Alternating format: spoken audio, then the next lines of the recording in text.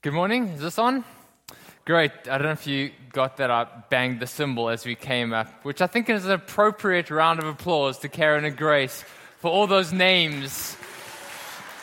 Hierapolis and Archippus and Aristarchus and all sorts of things. Well, welcome everybody. Great to be back with you. And today we are in week 8, the second last week in our study in the book of Colossians. We are in Colossians chapter 4. And we are reading the final verses of the book of Colossians. You might say, why is it the second last week and not the last week? Well, you'll have to come next week to find out. But we come to the part of Colossians that very few of us take notice of, right? If you're anything like me, we read the book of Colossians, this incredible book, and we get to chapter 1 about the supremacy of Christ over all things. The fact that all things are made by Him and through Him and for Him. And at the end of chapter 1, if you're a follower of Jesus, your heart should be in awe at the majesty and the supremacy of Christ and who it is that we worship. And then you get to chapter 2, and we are blown away by the magnitude and the extent of the gospel. That Christ died for us so that our old life can be died with Him, and Christ raised to new life so that we can be given new life in Him. And we read in chapter 2 that every spiritual blessing that we long for and that the Christian life promises is found in Christ. Not just as a byproduct of knowing Jesus, but found in Him Himself. And then we get to chapter 3 and we read about this incredible implications of this new life in Christ. That because His story becomes our story, we are to set our minds on things above, not on things below, and our life is now found in Christ. And in addition to this, we heard in chapter 3 that because our life is found in Christ, this has radical implications for our relationships, for the way we treat one another in the church, that our relationships should be filled with grace, generosity of spirit, forgiveness. And in addition to that, chapter 3 tells us that our relationships with our spouses, with our children, everything changes because of who Christ is and who we are in Christ. And so we called this series The Supremacy of Christ and Our Life in Him. And then you get to chapter 4, right? And chapter 4 sounds like a long list of names. If you're a couple here and you're expecting children, Oscar and Celeste, Sam and Jackie, I suggest some good names here for you, right? Tychicus Chow sounds like it's got a nice ring to it. But you get to chapter 4 and you read this list of these strange names and you think, the temptation is to start thinking about your shopping list, right? Or who you're going to watch the football with tonight. But that would be a mistake. These verses that Karen and Grace read to us are full with gold. And they tell us not just Paul's theology, but something of Paul's passion on his heart. Who this man, the Apostle Paul, was. Paul, not just the theologian, but Paul, the follower of Jesus. But in addition to that, in these last 18 verses, there are so many things. We're going to just pick up on 3 of them today. But there's so many aspects that tell us why it was that the church in the first century exploded and the gospel reached to every corner of the world. Many of us will know that the church started out in the first century with this motley crew of 12 uneducated Jewish men in the backwaters of Israel, not a very well-known city, famous city, and their leader was condemned as a criminal, crucified by the Romans, and yet 300 years later, the whole kind of known world of the Roman Empire is declared a Christian state, and the Roman Emperor himself declares the Roman Empire a Christian state. How is it that in such a short period of time, the gospel spread from the backwaters with these uneducated Jewish fishermen from Palestine to the place where it took over the whole kind of European known world? How did this come about? Well, in chapter 1, remember, Paul says, the gospel has spread all over the world, bearing fruit amongst you, just as it does in every corner of the world. What contributed to this gospel explosion in the known world? Well, of course, the one answer is the power of the Holy Spirit. right? Remember Psalm 127, unless the Lord builds the house, those that build it labor in vain. Unless Christ, the Holy Spirit, is involved in His church, we got nothing, right? We're just going to be going through the motions. So it's the power of the Holy Spirit that did this. But as a church, we can't just sit back and say, oh, well, it is the Holy Spirit. Let's hope He does it again, right? What did Paul do? What did the early church believe? What was in their hearts that caused them to act in such a way that the gospel went out from them to all over the world? And Watermark, this is a very important question for us to consider. Because as a church, we've said that our vision is to see the growth of many gospel communities of mature disciples of Jesus raised up and released to make an advancement or to help advance the kingdom of God in Hong Kong and in Asia. So we want to be a church. In a sense, we're saying, God, what you did in the New Testament, do with us. What you did in the book of Acts, use us. God, do it again in our day and age. And so it's important to ask, what was the early church like? What did they believe? What was in their hearts that caused this gospel explosion? Now, this morning, there's a lot of things in this passage. We're going to pick up on just 3 of them and see where we go. Okay? So that's by way of introduction. First thing is this. The gospel spread through embracing the cost of following Jesus. The gospel spread through embracing the cost of following Jesus. Now, remember, where is Paul when he writes this letter? He's under house arrest, right? He's under Roman lock and key. Paul's not sitting in a jacuzzi talking to his secretary saying, listen, I think we should just write an email to the guys in Colossians. Why don't you just write this email for me? Paul's under house arrest in Rome. And he's not there because he forgot to declare his tax return or, some other dodgy dealings. He's there because he was preaching the gospel. Because of his love for who Christ is and the gospel, he ends up in jail. Look at what he says in verse 2. He says, continue steadfastly in prayer, being watchful in it with thanksgiving. At the same time, pray also for us, that God may open a door for us for the word to declare the mystery of Christ, on account of which I find myself in prison. And this is not particularly unusual for Paul. More than half the books of the New Testament that Paul writes are written from a jail cell. And this wasn't a surprise for Paul, because from the first day that he encountered Christ, remember, Paul's on the way to Damascus to go and arrest the Christians. Christ makes himself known to Paul. Paul encounters Jesus, and on the very first day, Christ tells Paul, this is what your life is going to be like. He says to him, speaking of Paul, Paul is my chosen instrument, called by me to carry my name before the Gentiles and before kings, and I will show him how much he must suffer for the sake of my name. And then later on, a few years later, in Acts chapter 21, Paul and his companions are making their way towards Jerusalem. They've been on a long trip, and they stop off at a brother's house called Philip on the way, just before Jerusalem. And while they're there, a prophet by the name of Agabus comes. And they are drinking tea and catching up. And Agabus grabs Paul's belt from his suitcase, and he ties his hands and his feet together. And then he says, this is what God says. This is what's going to happen to the man to whom this belt belongs. In other words, he's saying, Paul, you go to Jerusalem, they're going to arrest you and tie you up and throw you in jail. And what's Paul's response? He says, why are you breaking my heart?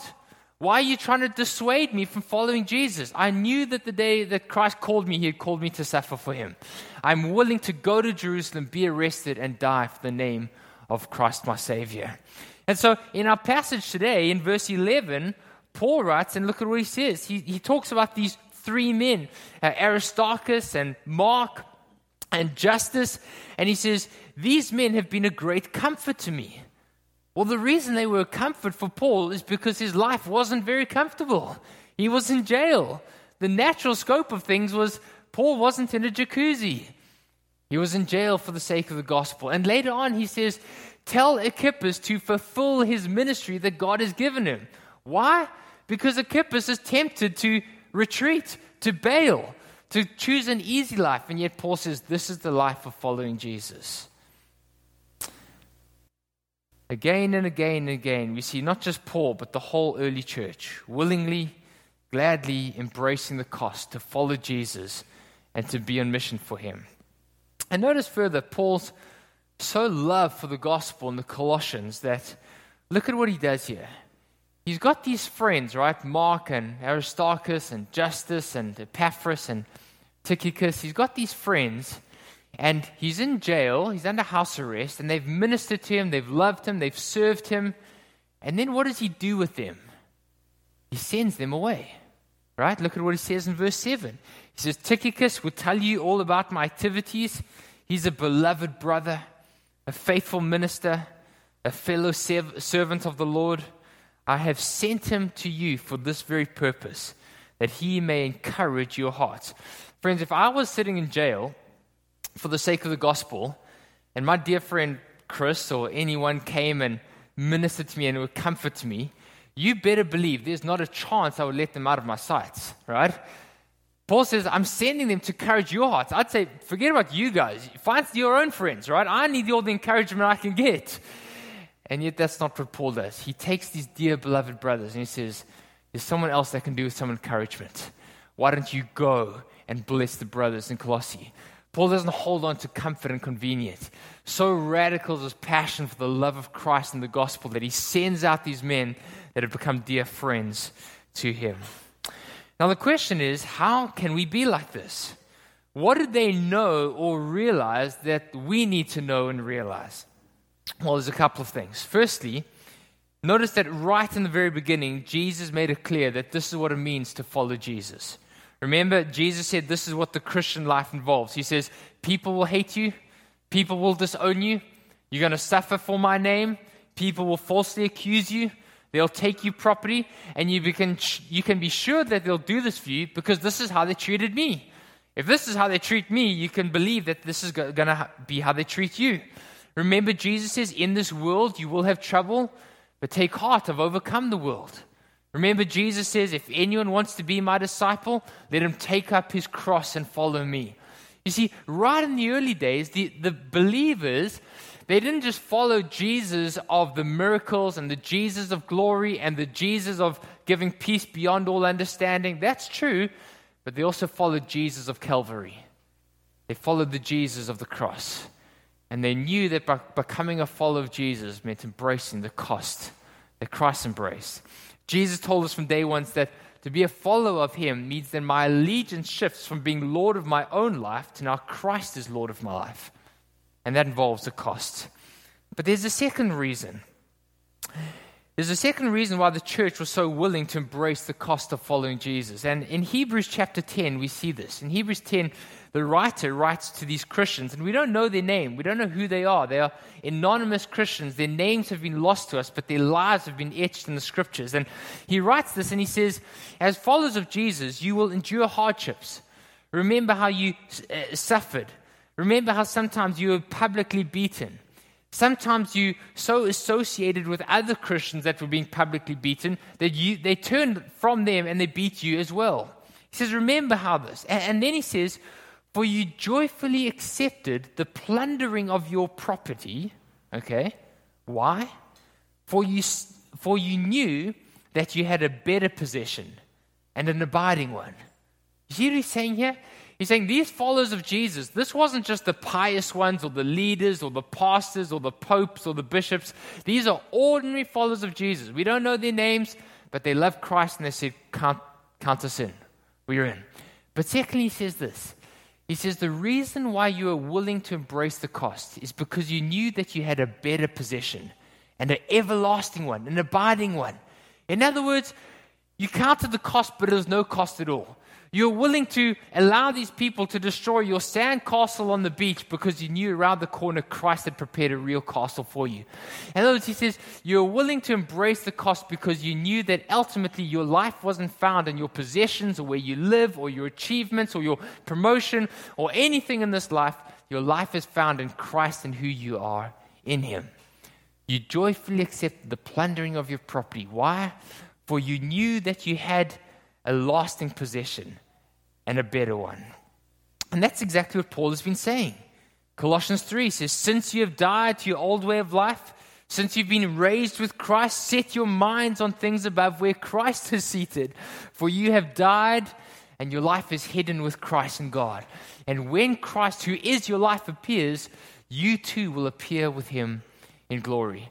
Friends, the early church so understood the wonder of Christ that they joyfully and wonderfully accepted the cost that was involved of following him. The gospel spread through embracing the cost.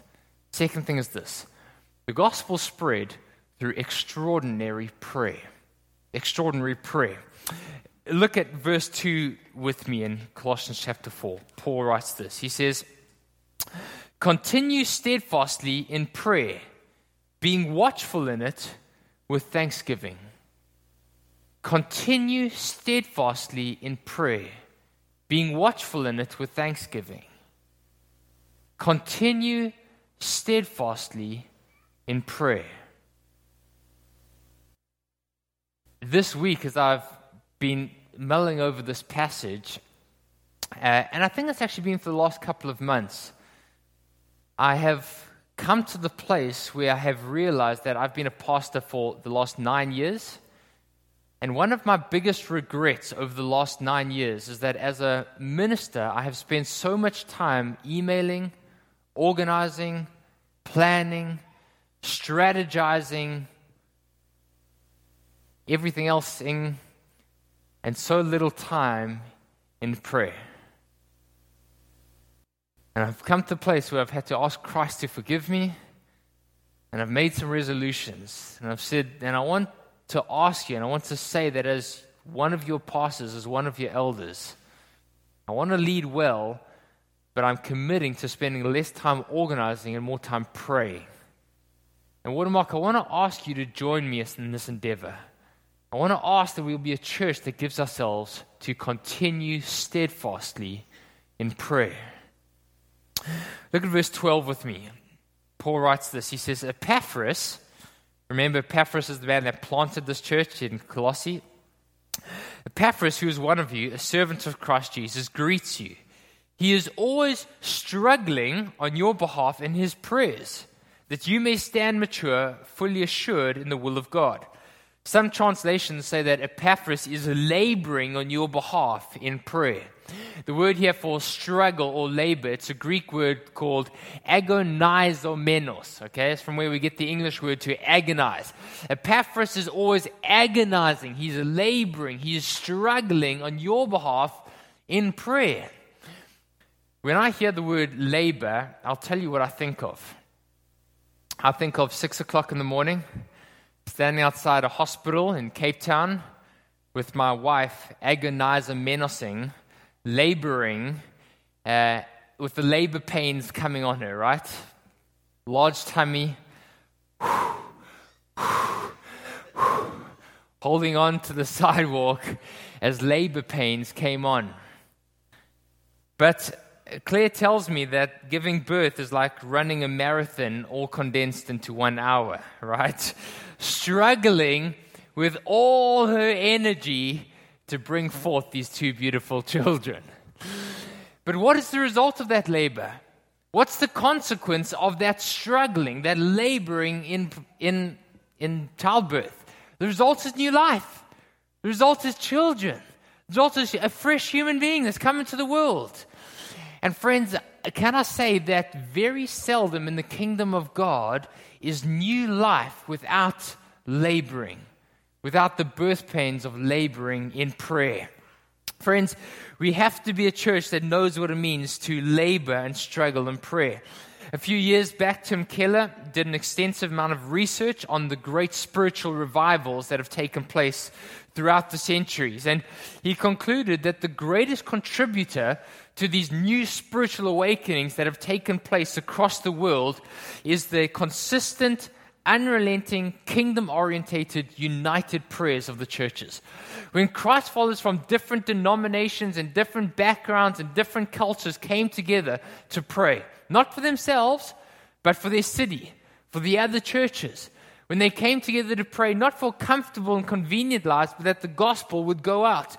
When they came together to pray for one another, when they were unrelenting, incessant, unwavering, laboring in prayer. And that's what the early church did. That's how the believers did. They knew what it was to struggle or to labor in prayer and to wrestle with God in prayer. And notice the prayer of Epaphras. These are not delicate prayers. Epaphras isn't praying that his runny nose will get cleared up. He's not praying that, he can get a bigger room in his corner office. That's not his prayers. What's he praying? He's praying that these believers will become fully mature, knowing God and walking in Him. He's struggling in his prayers on your behalf that you may stand mature, fully assured of the will of God. In the 16th century, so many years ago, in Scotland, north of England, there was a wonderful revival. And the revival was, there were a couple of people involved, but one of the key men involved was a man by the name of John Knox.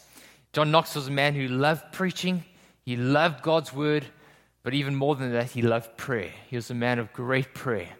And listen to what Burke Parsons writes about John Knox. He says, "Perhaps more than anything else, John Knox is known for his famous prayer, 'Give me Scotland or I die.' Knox's prayer was not an arrogant demand of God, but the passionate pleading of a man willing to die for the sake of the gospel and the salvation of his countrymen. Knox's greatness lay in his humble dependence upon the sovereign God to save his people, to revive a nation, and to reform his church." Although Knox had been imprisoned and enslaved, and although he was often sick, he was often under the threat of persecution, he consistently lived out his theology, believing that one man with God is always in the majority. Okay? During the 16th century, Knox's preaching and his praying was so well known that Queen Mary, who was Queen of Scotland, is reported to have said, "I fear the prayers of John Knox more than all the assembled armies of Europe." Friends, is that not a profound statement? Here the Queen of the United Kingdom, Queen of Scotland, says this, "I fear the prayers of that man more than all the armies of Europe." And so Paul says, continue steadfastly in prayer. And I wonder why it is that we don't pray. Why is it that as Christians we genuinely don't continue in prayer? Why is it that we find it so hard to struggle or to labor in this prayer? And I think one of the reasons is generally, it's not true of everyone, but generally we are more self-centered and self-orientated. We don't think we need God. What's the point in asking God to do something if you can do it yourself? And we're generally, as human beings, we're so self-centered that we just don't see our need for God. But I think secondly, we don't understand the nature and the power of God. We overrate ourselves and we underrate the sovereign God who is the Lord of all things. And we think that God is just a slightly better, slightly nicer version of ourselves. Friends, every great prayer in the Bible, from Nehemiah to Esther to Elijah, every great prayer of the Bible started off with this confession: "Oh God, we need you. God, we need you. Come and save us, we pray. Come and save us." And so look at the prayers here. Epaphras, who's this great prayer warrior, he struggles in prayer, but what did he pray for? Did he pray for himself? Did he pray for his promotion? No, it says Epaphras is always struggling on your behalf in his prayers, praying that you'll stand mature, fully assured of the will of God. And what was Paul's request? Look at verse 3. He says, "Please pray for us. Pray that God will open a door for us." Now, Chris made this point earlier this week. If I was in jail, I would also pray that God would open a door for me, right? You know what kind of door I would want God to open? That's not what Paul prays. Paul doesn't say, "God, open the prison doors that I can get out and get home and, have a comfortable life." He says, pray that a door will open for the word of God to go forth, that many people will come to know the wonder of our Savior and the wonder of the gospel. And so Paul prays this magnificent prayer. Friends, can we ask us, "Oh God, please deliver us. Deliver us from our self-centeredness. Deliver us from our self-orientated prayerlessness." The early church knew what it meant to be a church that prayed. The early church knew how to get on their knees. Watermark, can we be a church that prays? Can we be a church that isn't so self-dependent and program-driven? Can we be a church that gets on our knees and say, "Christ, you are God and we are not and we need you"? Can we pray for our city? Can we pray for our government? Can we pray for other churches in Hong Kong? Can we pray for the lost? Can we pray for those that don't know Jesus? Can we be a church that prays? Christ, come and help us, I pray. God, open our eyes to see you and to see how desperate we are for you. Third thing and finally, the gospel spread because they embraced the cost. The gospel spread because they're of extraordinary prayer. Finally, the gospel spread through grace-saturated relationships. Grace-saturated relationships. Now remember chapter 3 in Colossians. We spoke about this a few weeks ago. Paul says, because of who Christ is and because of who you are in Christ, therefore, he says, holy and beloved ones, put on compassionate hearts, put on kindness, put on meekness, put on gentleness, bear with one another, and if anyone has a complaint against another, forgive one another, just as Christ forgave you. Okay, remember that? So he says, because of the way Jesus has treated you, therefore treat one another the same way. Now, look at what happens here in chapter 4. Look at verse 8 with me. So speaking of Tychicus, Paul writes this, I've sent him to you for this very purpose, that you may know how we are and that he may encourage your hearts. Okay, we spoke about that earlier. Verse 9, and with him I'm sending Onesimus, our faithful and beloved brother, who is one of you. They will tell you of everything that has happened here. Now, if you're here in week 1, remember, who is this guy Onesimus? Do you remember who he was? Okay, I can see Janet remembers. The backstory is this. The church in Colossae that Epaphras plants meets in the home of a wealthy businessman called Philemon. Okay? So Philemon says, you can have my home, we can all meet here, no problem. Philemon has this slave called Onesimus. Onesimus doesn't like Philemon, and so one day he runs away. But he doesn't just run away, he also steals some money in the process. That's why Paul writes later on and says, if he owes you anything, charge it to my account, I'll pay for it. So Onesimus steals some money, runs away from Philemon. He runs all the way to Rome. And while he's in Rome, he happens to meet this guy called Paul. Paul tells him about Jesus. Onesimus becomes a follower of Jesus. And Onesimus becomes like a son to Paul. He starts serving him. He starts ministering to him. He goes out. Paul's under house arrest. He goes and gets food. And Onesimus serves Paul. He's like a beloved son to him. But then Epaphras, who started the church, also comes to Rome. And he sees Onesimus and he says, Paul, do you know who this guy is? Do you know that this guy used to be a slave of Philemon and he stole some money and ran away? And Paul says, I know, don't worry, we've spoken about it. And then a few years later, Paul sends Tychicus with the letter back to Colossae, back to Philemon's house, and he says, I'm sending Tychicus with this letter. And then he says, I'm also sending Onesimus. So imagine this. They're all in this house, they're gathering, and Tychicus is reading this letter, and in walks in the door Onesimus, the former slave who stole from Philemon, walks into his house and says, I'm back. And so what does Paul say? He says, welcome him. Welcome him as a beloved brother.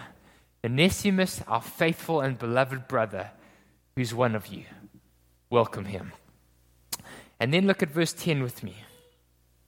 He says, Aristarchus, our fellow prisoner, greets you, as does Mark, the cousin of Barnabas, concerning whom you have received instructions. If he comes to you, welcome him. Now, who's this guy, Mark? Well, Mark is the guy who wrote the second gospel, right? Matthew, Mark, Luke, and John. But remember, in Acts chapter 13, Paul and Barnabas go on their first missionary journey. And Barnabas has got this young cousin called Mark. And so Barnabas says to Paul, listen, I'd like to bring Mark along with us. It'll be good for him. Paul says, sure, no problem. They go on this missionary journey, and they get to the first stop, and they encounter opposition. Okay, there's the cost involved. People are stoning them. They're chasing them out. They're not well received. And so Mark says, I think I've had enough. And so Mark gets on the first ship back to Jerusalem. He bails on them, right? A few years later, Paul and Barnabas are going on their second missionary journey, and Barnabas says, listen, I know Mark bailed on us, but he's grown up a bit. I think we should bring him with us. And Paul says, are you joking? I'm not taking that kid with me. Last time he bailed on us. I'm not going to babysit him. He's going to put our life in danger. He's going to slow us down. Forget it. And so Paul and Barnabas have this dispute. And Barnabas says, no, I really think so. And eventually Barnabas says, fine, I'll take Mark, you take Silas, and they go separate ways. In other words, Paul is so upset with Mark that he doesn't want to take him. He says, that's it. You take him. Mark's not coming with me anymore. We're going separate ways. Now, what's happening here? A few years later, Mark is in Rome with Paul. And Paul says, he's a beloved brother. If he comes to you, you've heard reports about him, welcome him.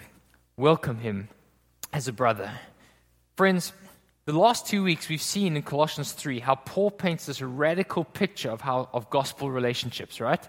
The church is a place where Jews and Gentiles, slaves and free, educated and uneducated, male and female, black and white and Chinese are all gathering together, right?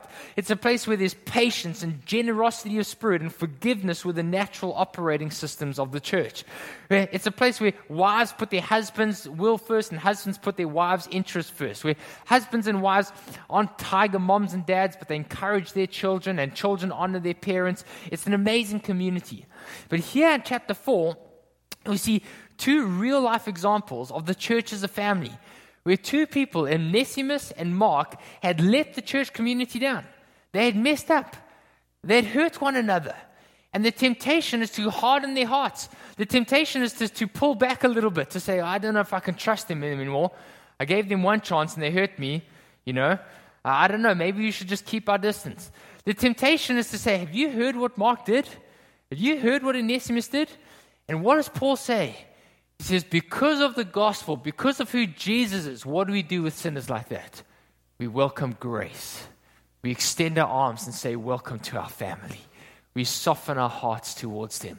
Remember, Chris said last week, the church is going to be messy. You put a bunch of sinners in a room, and it's just a matter of time before someone lets another one down, before we get hurt. That's what happens. We're a church full of sinners. And yet, because of the gospel, because of who Jesus is, forgive one another just as Christ has forgiven you. Friends, despite these things, despite these men's history, despite the stories the Colossians had heard about Onesimus and Mark, the church family in Colossae is called to welcome them as beloved brothers and part of the family. Now, as we come to close, why is this? Why is this? Why does Paul write them and say, listen, you've heard the stories, but I don't want you to listen to the stories. I want you to extend grace. Well, the truth is, that was Paul's story, wasn't it? Remember Acts chapter 9? Paul becomes a follower of Jesus, and Jesus goes to a man called Ananias and say, Ananias, there's a man called Saul of Tarsus. I want you to go and welcome him. And Ananias says, Lord, are you joking? I've heard about this man. He persecutes people. He's evil. He wants to lock us up in jail. I don't want to go to that guy. Send me to someone else. And God says to him, just go to him. Welcome him as a brother. Friends, this was Paul's story. Paul had a history. Paul had messed up, and yet Christ showed him the most unbelievable grace. And friends, can I tell you what? I don't care what your background is. I don't know what your story is. This is your story as well. And it's my story. Because this is all of our stories. You may have a squeaky clean image. You may be well loved and respected by society. Friends, before God Almighty, every one of us are Saul of Tarsus. Onesimus the coward. Onesimus the former slave. Mark the coward. Every one of us have fallen and are sinners. And every one of us are recipients of Christ's grace if we've come to him in forgiveness and faith. And yet the story of the gospel is that God takes broken relationships with God himself and with one another, and he restores us. Dig a little deeper, and every one of us will have reasons why people should be hesitant of us. Dig a little deeper, and every one of us will have reasons why relationships shouldn't be that easy. And yet this God, this Jesus Christ, the supremely perfect one, he didn't treat us as we deserved. He didn't rub our hands and say, I've trusted him once, I can't trust him again. He went to the cross. He went to take our sin and our shame upon himself. He went to destroy the very thing in our hearts that causes broken relationship between us and God and broken relationship between one another, and to destroy that thing, our sin, and to reunite us with Christ and to reunite us with one another. Jesus went to the cross to heal us and to give us new hearts. Jesus died to restore us so that we can extend saturated grace relationships to one another. Friends, this is the age-old story. This is the gospel. The problem of sin is the problem of sinners, but the hope of the gospel is that Jesus and his death on the cross means that that's not the final story. God is able to take even the worst of sinners and to reconcile them to himself and reconcile us to one another. Men and women like Saul and Onesimus and Mark and you and me. And he's able to heal us. Friends, this is what made the church that it was. This is what the early church was. It was a motley crew of spirit-filled believers that embraced the cost of following Jesus. They gave themselves to extraordinary prayer and loved and served one another with grace-saturated relationships. Friends, can we be such a church? Can we be such a church? I pray that we will. Let's pray together. Why don't you stand with me? Can you stand? And let's pray together.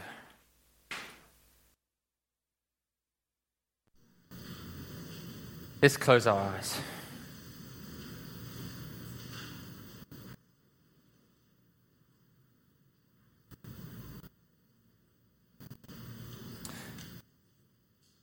Father God, we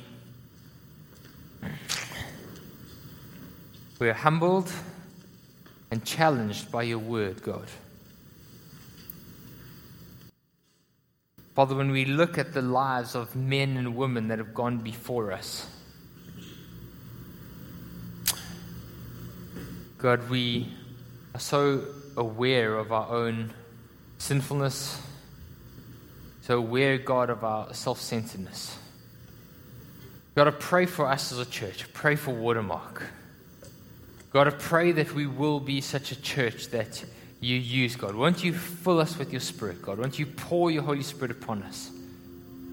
But God, won't we also be a church that gladly and joyfully and willingly embraces the cost of following Jesus? God, won't you make us a church that gives ourselves to extraordinary prayer? God, won't you make us a church, God, that is so aware of our dependence on you and our need for you, and won't you open our eyes to see the majesty of God that we cannot help but cry out to you in prayer?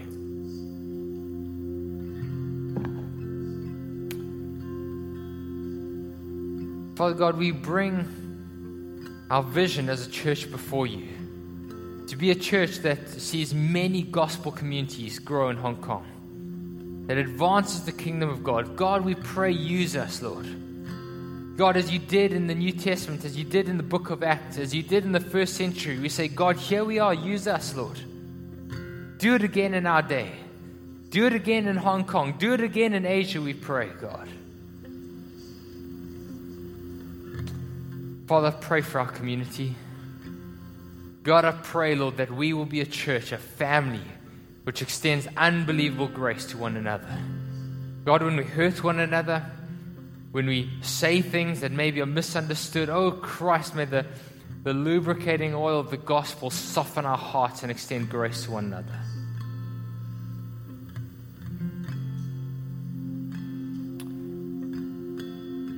Friends, maybe we can just take a few minutes to come before Christ and even come in repentance. You might want to repent or ask God to forgive you because you've embraced an easy life. Your golden life has been comfort and convenience. And there have been times when Christ has asked you to follow him to Calvary, to pick up your cross, and you haven't. Won't you come and confess that to Christ and ask him to forgive you and to restore you? Friends, maybe we want to repent because of our prayerlessness, our self-centeredness and our self-orientation, our self-sufficiency. Oh God, forgive us, we pray. Friends, maybe we want to repent because we've hardened our hearts towards other followers of Jesus. We haven't shown the same grace to them that Christ has shown to us. Let's do that now.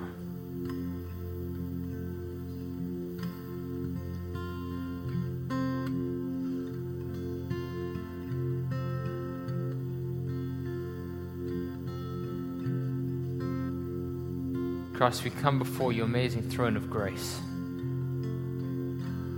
Christ, you are more beautiful than any treasure in the world. You are more glorious than any money in the world, God.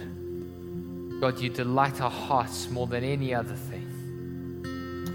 Oh, Christ, we let go of those things. We say we're sorry, God, for living for ourselves. Jesus, come and be Lord of our lives. Come and have your way, we pray.